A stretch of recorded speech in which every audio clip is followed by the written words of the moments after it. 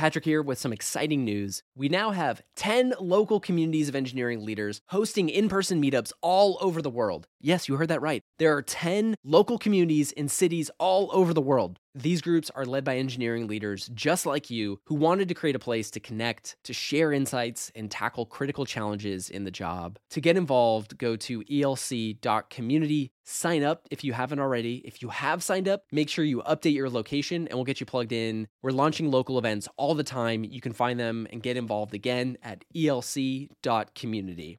You have to learn how to build something, get it to a point that's satisfactory enough to you and be okay handing it off to someone else so they can run with it. That's essentially been how I've operated in my career, not because I've had this grand vision in my mind of this is how I get to the thing I want to get to, but because I was just hungry to learn. I just gained this reputation of, if something's broken or something needs fixing or something needs figuring out, here's a flexible person that we can throw at. Welcome back to the Engineering Leadership Podcast.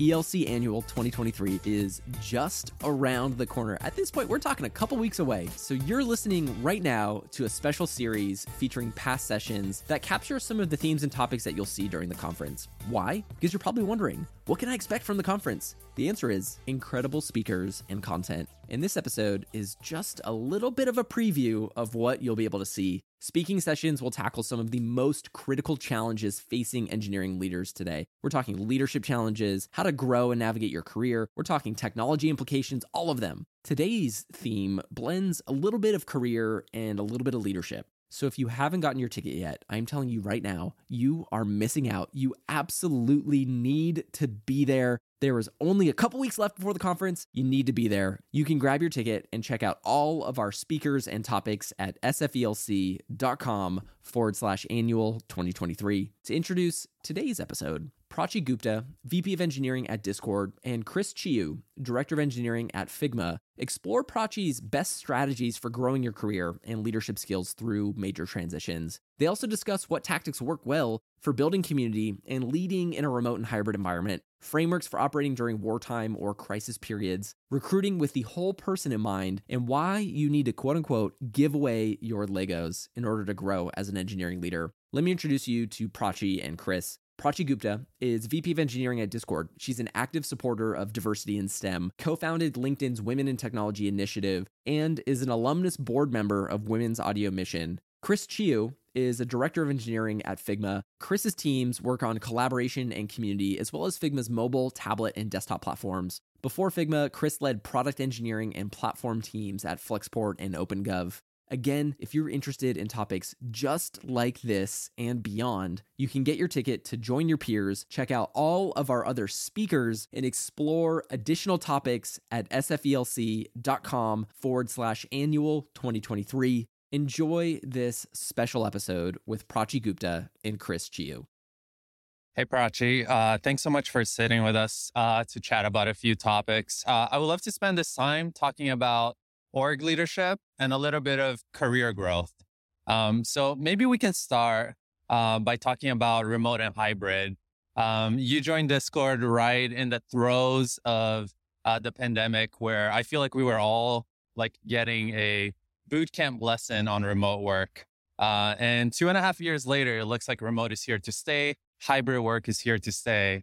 We'd love to hear what have you seen orgs and managers do that isn't as effective, and what have you seen be really effective? That's definitely top of mind for most people I talk to in terms of, we are going to be a remote team and, actually we're going to be a hybrid team now. How does that actually work? And does hybrid actually mean what we think it means? And some of the things that we all tried and realized are not probably the best things to do in the early days of the pandemic were things like trying to do team morale things and getting on a conference call together using whatever tool you like and trying to do in remote environments. And they felt forced, right? There was the only reason to be together was to be doing this team activity together and didn't feel natural.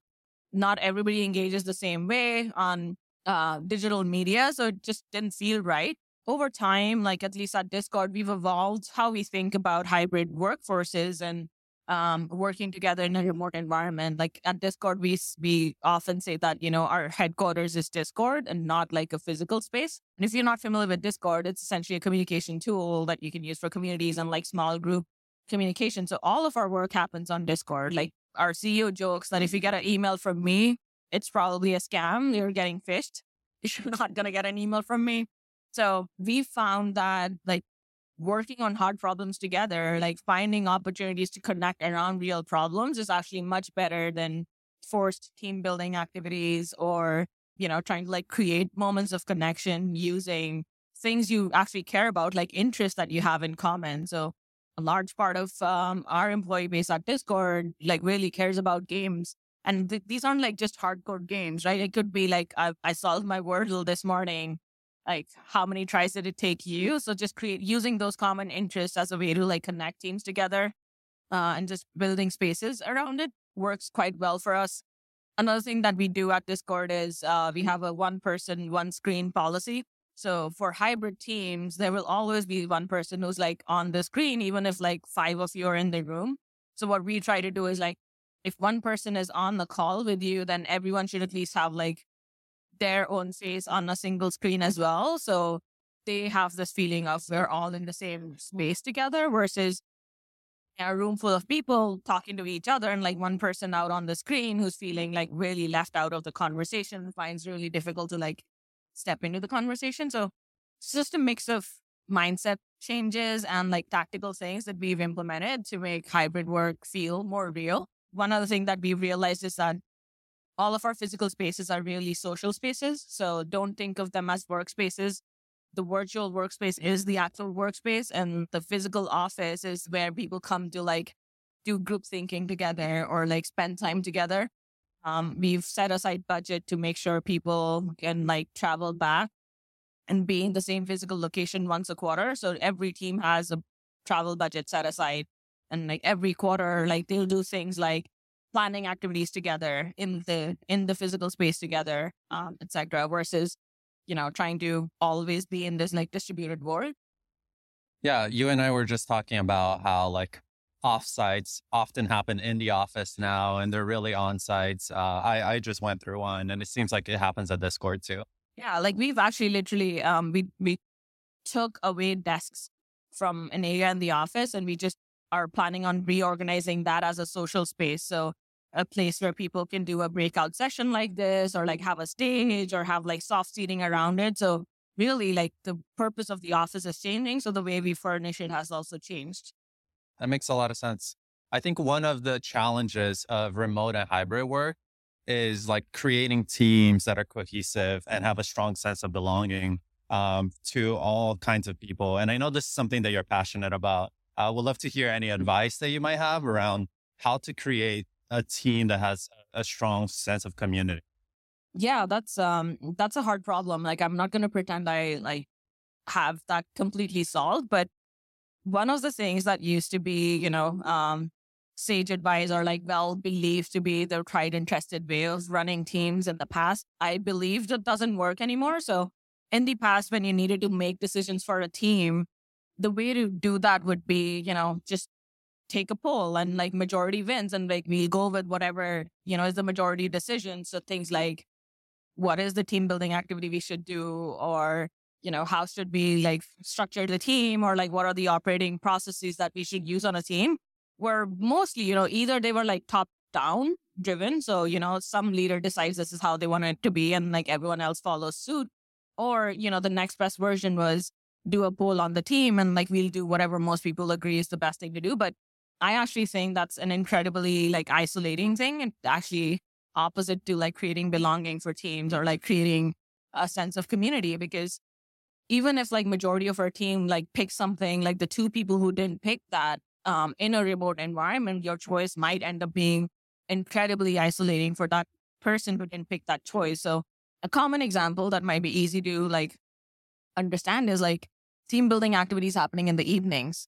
It works for most people, but there's definitely people who that doesn't work for, right? So shifting that to, okay, if we're going to do a team building activity, it's not going to be a dinner, it's going to be a lunch, or we're going to like go out and like watch a game together, is more inclusive another thing that we do quite often is we just have these always on hangout spaces, right? So it's not like you're not calling someone, but you just have co-working spaces in the virtual environment. On Discord, these are just voice channels that we have available on like every team server, and people can just hang out and like work together on things. Or we just have like chill times like blocked off on people's calendars. Like if you want, you can just go and hang out with people and you just spend time with them. There's a fine balance between like doing nothing and like making sure you pick the common ground that works for most people. And I think creating belonging depends on finding the common ground that, at least on like some cycle, lets everyone participate, right? You're not leaving someone out of the decisions that you're making. Does that mean that you think that like engineering managers and team leads in general just have like a higher responsibility to kind of think inclusively about the team as opposed to delegating that out to like a poll or like really creating these spaces? Yeah, I think it's cultivating that sense of I'm responsible towards each and every person on my team and not just trying to maximize the outcome for myself.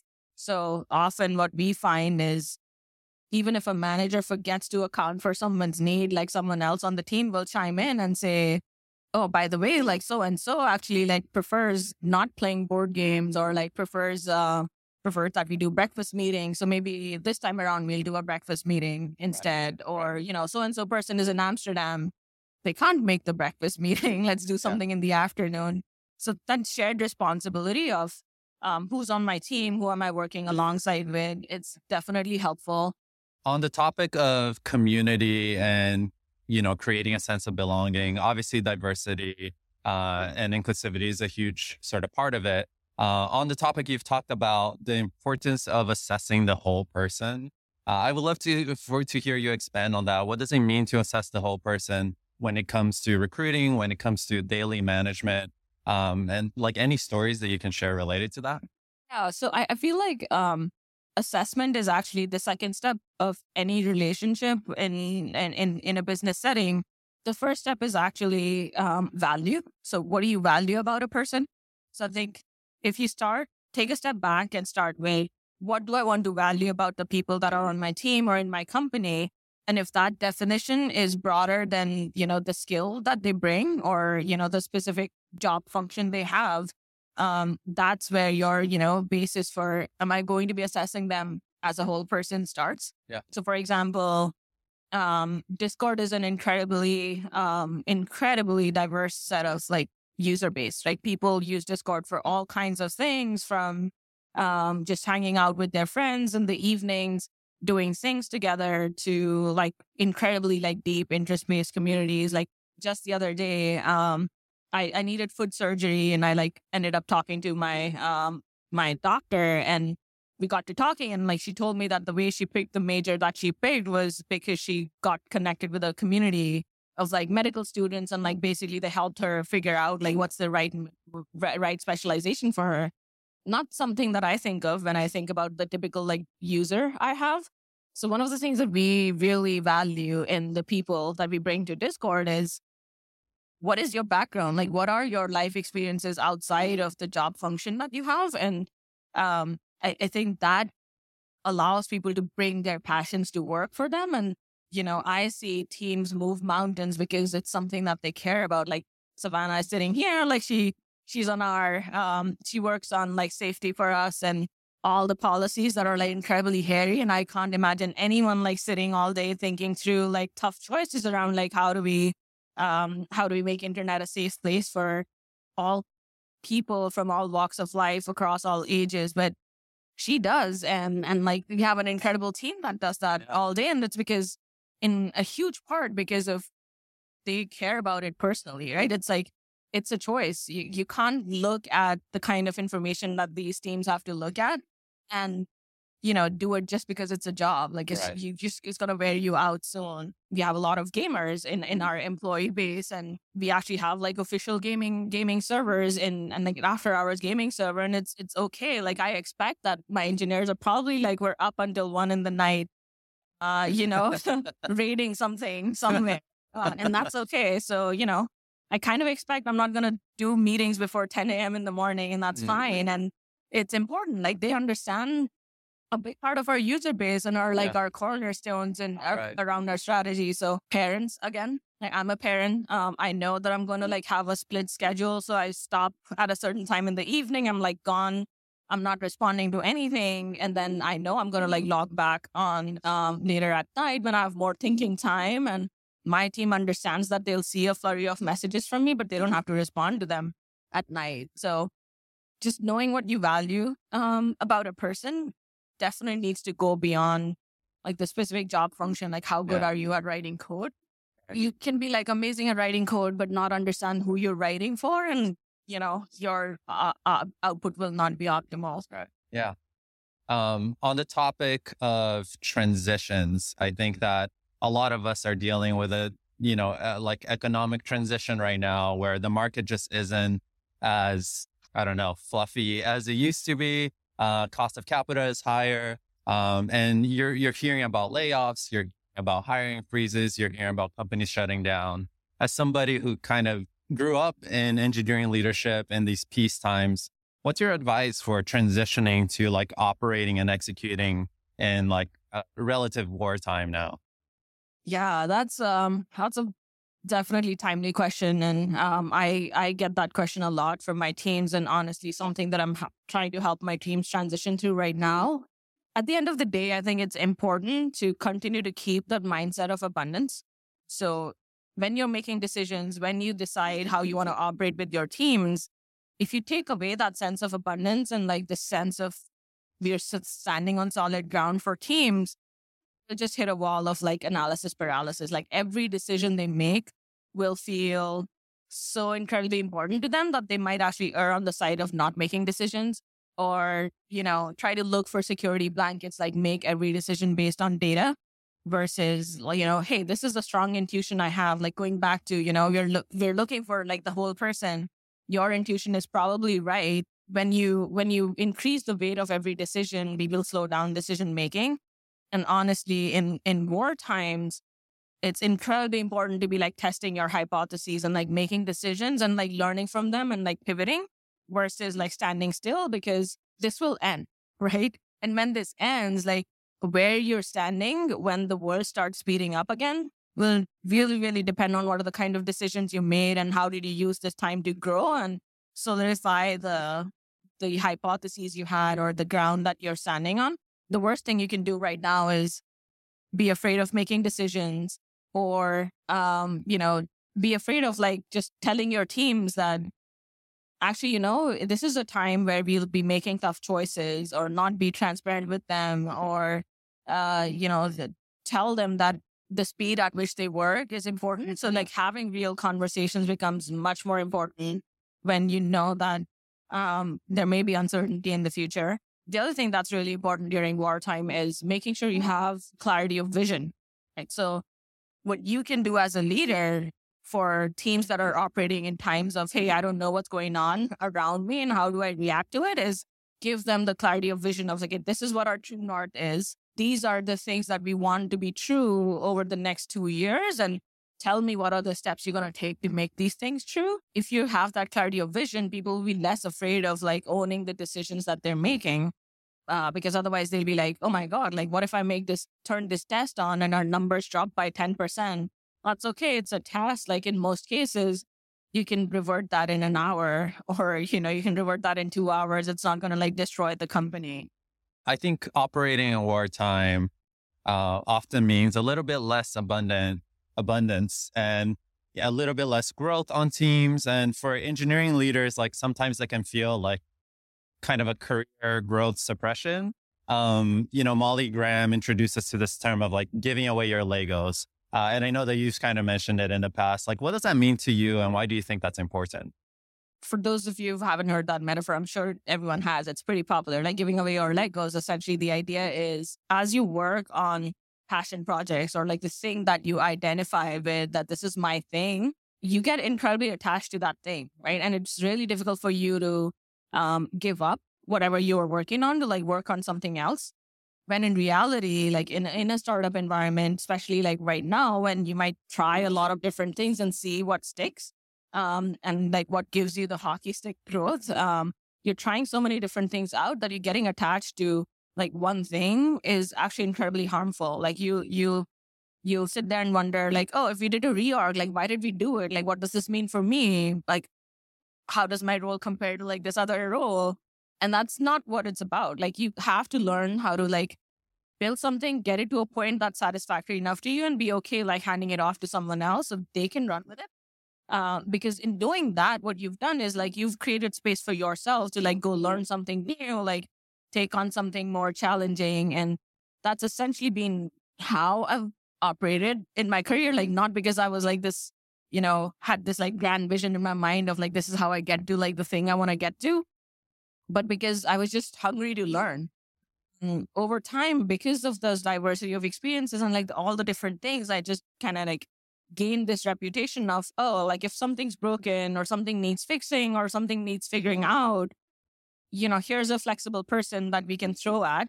And you become this like really indispensable like resource for the organization where, if there's a hole, they know they can just rely on you and like going and closing that hole versus here's the one person we can go to like when we need to solve all our database problems. Like, you could be an expert. Like, there's definitely like roles where going really, really like deep and be an expert on something is valuable, but it's a choice, right? What kind of a T-shape do you want to be? It's kind of like depends on how you want to set up your trajectory.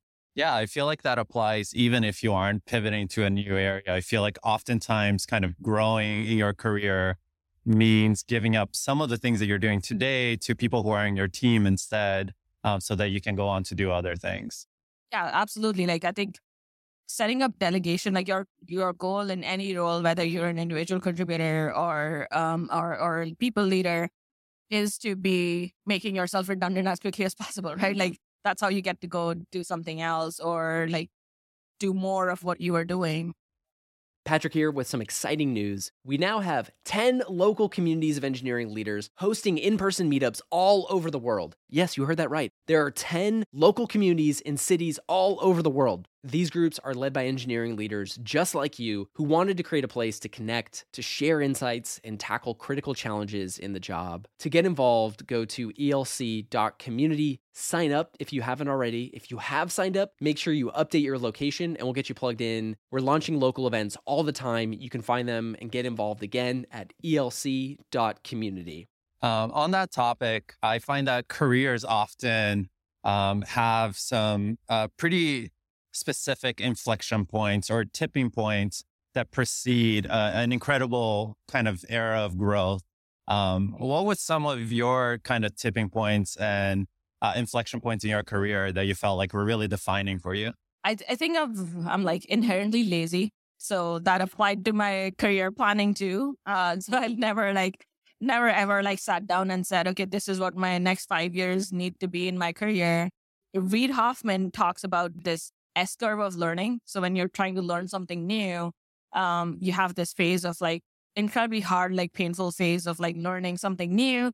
Then you see like this upward curve of, okay, now I'm getting good at it. Like, that's the phase where you're like getting proficient enough in what you're doing. And then you kind of like have this, like the top half of the curve, which is a little bit of a plateau. You've gained mastery in whatever you were trying to learn. And now it feels like you're doing more of it. So I kind of feel like for me, my trajectory was more like a series of S curves. I started working for a startup while I was still doing my master's. So technically I was working part-time at a startup, but really I was ignoring all my classes and just spending all my time at work. And I really enjoyed that because, the problem space was unbounded and I could do whatever I wanted. And this was like real application of skills that I was trying to acquire. And by the time I graduated from my master's, I found myself in a position where there were like seniors who were graduating from my college and, they were going to be like reporting to me because I'd already spent like a couple of years like building up the skills and within the organization. I decided to move to US in 2017. So that was like another like learning curve for me. I was traditionally a back-end engineer. When I moved to the US, I was like, okay, I'm going to learn how to be more full stack and learn more about how to build technology top to bottom. It was like the Web 2.0 time. So my S-curve then looked like acquiring all of those skills in like a small team. I worked on wearable devices for Garmin. So took some of my experience around like working with large data sets and then learned how to apply that to building front ends. So every time I learned something new, I was like, okay, what's the one axis that's going to be my anchor point? What do I know really well? And then what do I want to like extend into from that? My next big jump was actually right after I had my kid. Like I was going to come back to work and, I got an opportunity to like go lead a larger team. I was at LinkedIn at that time. And I was like, okay, like, let me give this a shot. Trying to like come back from leave where now I had these like dual roles where I was like trying to learn how to be a parent, but also learn how to like run a different team, a different part of the business. That told me where I could stretch myself. And that was an inflection point for me. The latest I'd say is like taking up the role of like leading engineering at Discord, which is a very different environment from any environment I've been at before then. And, just the problem space is very different. The kind of problems I think about every day are very different than figuring out how to write code well. Like that's a very different problem. You mentioned being a parent a couple of times. You and I both have young kids at home. How do you balance, family responsibilities with career aspiration? It takes a village. Whether you want to like recognize that or not, like you can't do it alone. Like I don't know how single parents do it. Like I have such incredible respect for anyone who's a single parent, but you kind of have to figure out support structures. Like today, for example, like I have my daughter is sick at home, so like my husband is like watching her, probably gonna like take her to the doctor and stuff. While I get to like come here, I almost didn't. I was like, should I? But then I decided that, you know what, it's okay. Like I can let go of this for a couple of hours, do this other thing. And then, I can go back and re-engage. So setting your boundaries, having people around you that you can depend on. I feel like that's the only way I've found to make it work. I don't know if you have tips. I don't, but I was, this reminds me, I'm reading Sheryl Sandberg's book, and she talks about how important it is to have that real partnership, so that like you don't have one parent who has all of the childcare responsibilities and, would have limited your options today if that was the case. I mean, honestly, I feel like I don't know if it's like just one parent. It's like, I don't think even just the two of us could do it. I think it takes more than two, in my opinion. And, how you make that more than two happen is going to be different. But that's the one thing you shouldn't ignore. Don't try to do it alone. Like it's not going to happen. And lastly, what is the best piece of career advice that you received? What was the context in which you received it, and how did it impact you? Yeah, so I was actually started talking about this a little bit in my previous answer, but that time when I had my first kid, I have two. So when I had my son, that was the time when like I was like a week away from coming back to work from my maternity leave, and my manager called me and he was like, "Hey, Prachi, like I have this team." He was asking me to run all of LinkedIn's homepage and the feed team, and I was like, "What are you talking about? I don't even know how to do my old job. Like, and you're like asking me to do like this like new job, which is literally like the face of LinkedIn, and I can't like screw it up. There's like very little room for error." And I was the one who was like stepping back, and I was like, "No, I don't want to do this. Like, let me come back and let me go back to my old team and let me do that." And at that point, like he told me like, "Hey, Prachi, like I think this is a good opportunity for you. I think you can do it. So instead of saying no right away, like, why don't you tell me, think about it, like spend some time with the team and tell me like, what do you need around you? Like, again, talking about support structure, right? Like, what kind of support structures do you need around you? Is it like stronger managers under you? Is it like different like product partners, whatever? Like, tell me what you would need to really like, do your best job in this role instead of stepping back." And I think to this day, I think that's probably been the most meaningful advice I've heard is, instead of like just saying no to an opportunity, like think about what is the support structure you would need to succeed in it, and, ask for it. And what's the worst that could happen? You can still get your old job. Like no one thinks you can't do your old job if you can't do your new job. So don't lead with a no. I think, just give it a shot was the advice. Like said differently, our current CFO like said this in reference to like, why he chose to come to Discord. He was like, yeah, at the end of the day, I decided I want to like choose adventure. That's the one thing I keep in my mind. Like, why not choose adventure? We'll figure out how Yeah. it goes. I love that idea. I think as engineering leaders, it's easy for us to think like we just have to fill all of the roles, all of the needs, right? And be this sort of perfectly executing leader. But the reality is we can build teams around us that shore up some of the things that we aren't, as capable of doing. That's great. Well, we'd love to open up the time for questions that folks might have. Hi, Prachi. Thank you for sharing your career insights.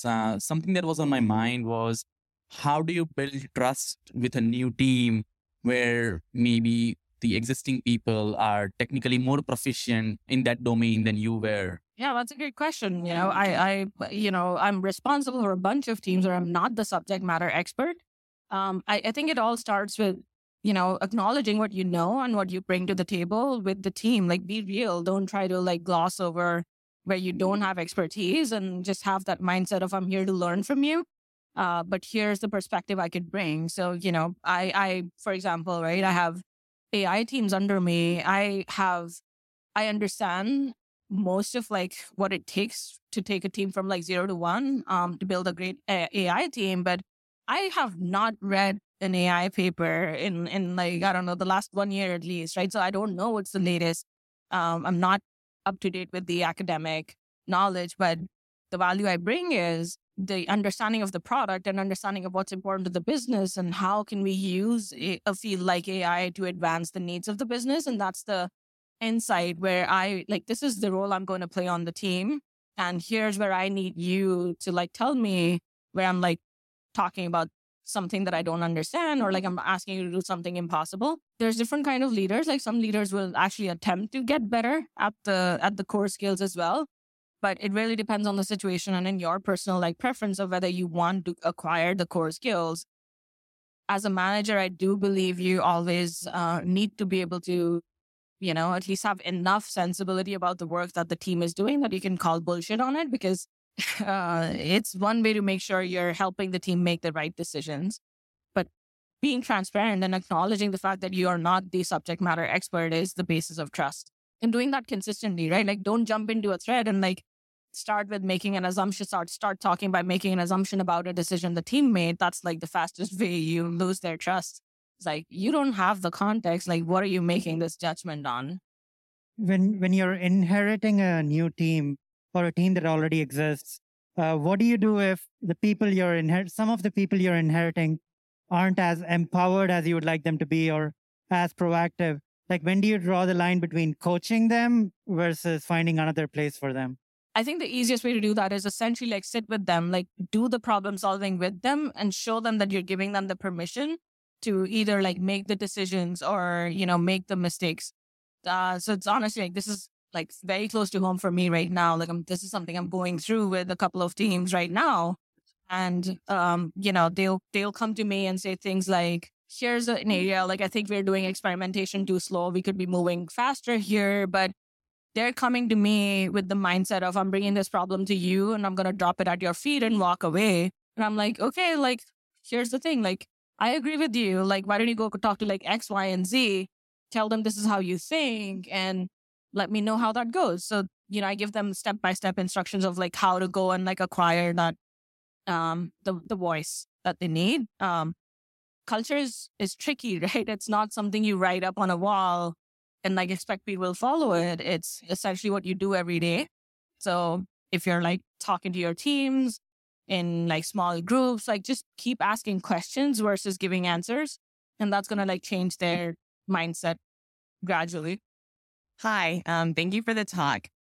I think one thing you called out was adding the responsibility of fostering culture and belonging onto the engineering manager's plate, onto what was an already really hard job. How, as a senior engineering leader, are you helping the frontline EMs handle all of the tasks they're being asked to do? I think the answer is, honestly, it's not a blanket answer, right? Like teams have different kind of people. Every manager is different. Like what they like to do and what they don't like to do is different, right? One of the things that I always tell people is like, it's actually better for you to figure out what someone is really good at and like help them like succeed by like spending most of their time in their like in what they're good at versus like constantly trying to make everyone like a completely holistic, like 360, like rounded out person that's like a perfect employee. Like that never works. So there will be managers on the team who can naturally like think about how to do culture building, and doesn't have to be your direct manager. Like might be some manager within like the team, might be a line manager, might be an engineer, might be like anyone else in the matrix organization.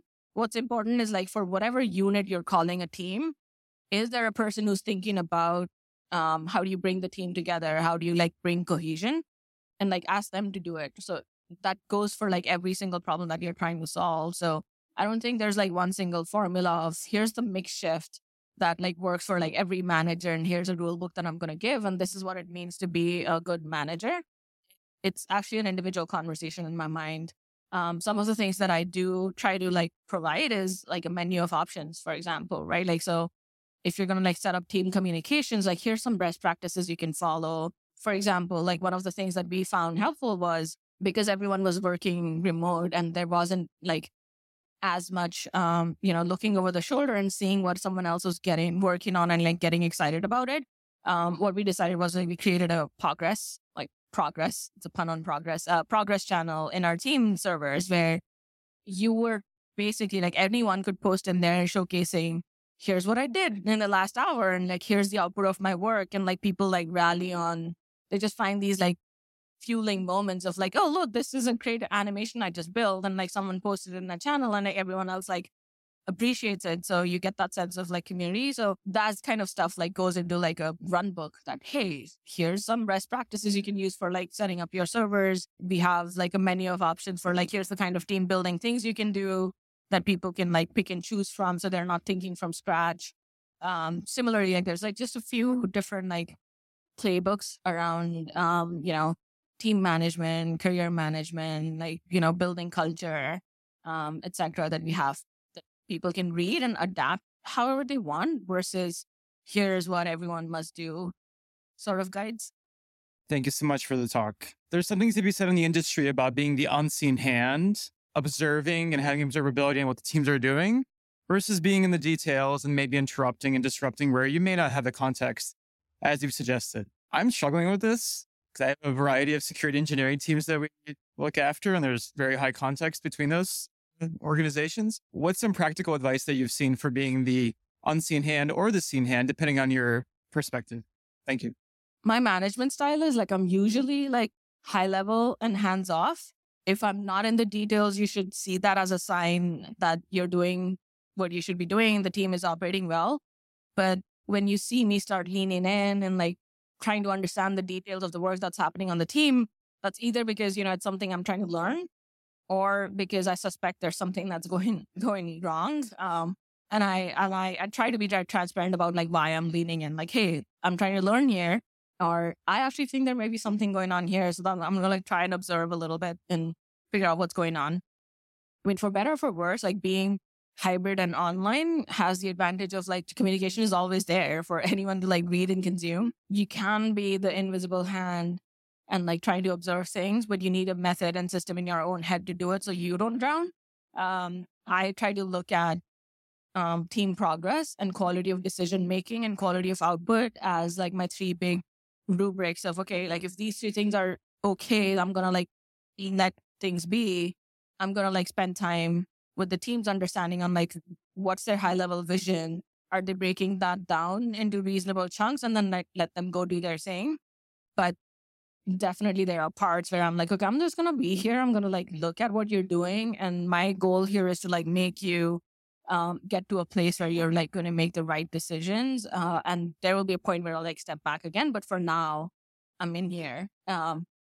And one of the best ways of like knowing how that's going is also making sure you're not just talking to other managers, right? You have to make sure you're spending time with your tech leads and make sure that you have team skip levels. So like what's actually happening on the ground or like what's worrying, because often like your team will observe what's going on, but they feel like, going back to your question, they feel like they're not empowered to like raise their hand and say like, actually there's a fire here, like go do something about it. I think that's spot on. I think it's also important to explain why you're stepping in to observe, because sometimes folks see it as like, oh, the VP's here, the manager's here, like, oh, is something wrong? Am I doing something wrong?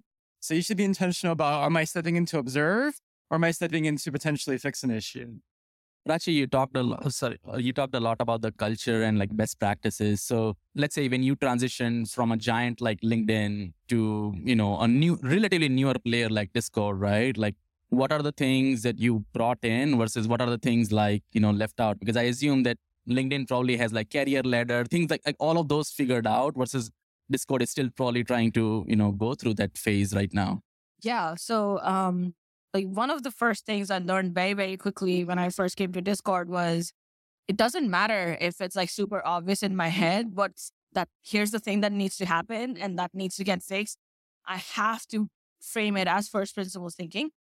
And that's important because you're sharing your thinking and you're sharing like why and why now of like any change that you're trying to make, instead of like just making a change. So like, concrete example of that at Discord, like about 2 years ago, like we would, the way we would like talk about who we want to hire is like everyone, like we would do the interview loop and then we would do a roundtable and it would be like a verbal discussion around how the candidate did, like whether they'd be a fit for the role that we are hiring for, etc. And the hiring decision was made on the spot. And I was like, wait, so we don't write any of this feedback? So, and he was like, yeah, no, like it's working. Like, people understand and we make a decision and we move on. I was like, okay, that's good. But I'm pretty sure there are times when you're like, in that discussion, you identified things that this person should like work on once they're here and we're going to like support them in that learning. How do you document that? Or the worst scenario is like you go through an interview and the candidate like has some objection with the experience they had. And now you have like no written evidence of like how we interviewed that person, that we didn't have any bias in the decision making, etc. Right? So there's no way for us to like backtrack the decisions we made. It made so much sense for me to like just go start writing feedback. But I wrote up a document about like why and, why this was the right time. Like if we were going to like go through accelerated hiring, you were going to like double the team. We'd move at a much faster pace of hiring than we had ever in the past. And it was important for us to like make this change. And people read that and I was like, oh yeah, that makes sense. Versus like just saying, let's make this change. All the hiring managers were like, up in arms, like, why do you want me to do more work? Like, this is not adding value. Like, we're making the right decisions. Like, how does this help me make better decisions? There are definitely like steps to like, there were like versions of improvements across the board of like, okay, here's what makes sense for us at our like point in time and scale. And depending on the impact we're trying to drive, there was never like a blanket of let's do everything the same way. And like, let's start writing promotion docs or like start writing RFCs for every decision that we're making. Like it was all mostly an evolution, like sit and observe how are the teams operating, like what decisions are we making well, which ones aren't we making well, and for the decisions we're not making well, like what structures do we need to put in place. But the thing that was helpful was like knowing like the best in class versions of how to do this. And then you can pick a point and like, okay, do I want to go to 100% of this solution or do I want to go to like do some sort of like 80-20 thinking on it? So, it's a balance. Hey, Prachi, thank you so much for giving us tips and showcasing that you're very intentional in your conversations. This is not a trick or an interview question, but I just wanted to know your perspective. You have 5 direct reports, let's say, and then you have only certain time in your day and week, and those 5 direct reports are performing at different levels. How do you sort of think about balancing the time and how much? Just wanted to get your perspective. I think one of your key skills as a leader needs to be assessing people's strengths and potential, right? Potential is probably like more important than current skills. And the decision essentially you have to make very quickly for a team, is there potential or not? Like if there's potential, you should absolutely be like spending your time, like bringing that potential out.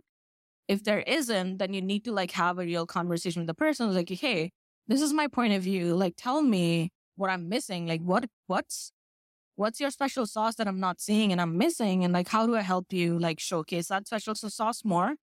In terms of like spending my time, like we meet with all of my directs every week. It's incredibly important. Like the way I think about it is like my immediate management layer is how I generate leverage for myself. There's a part of like organizational design philosophy as well.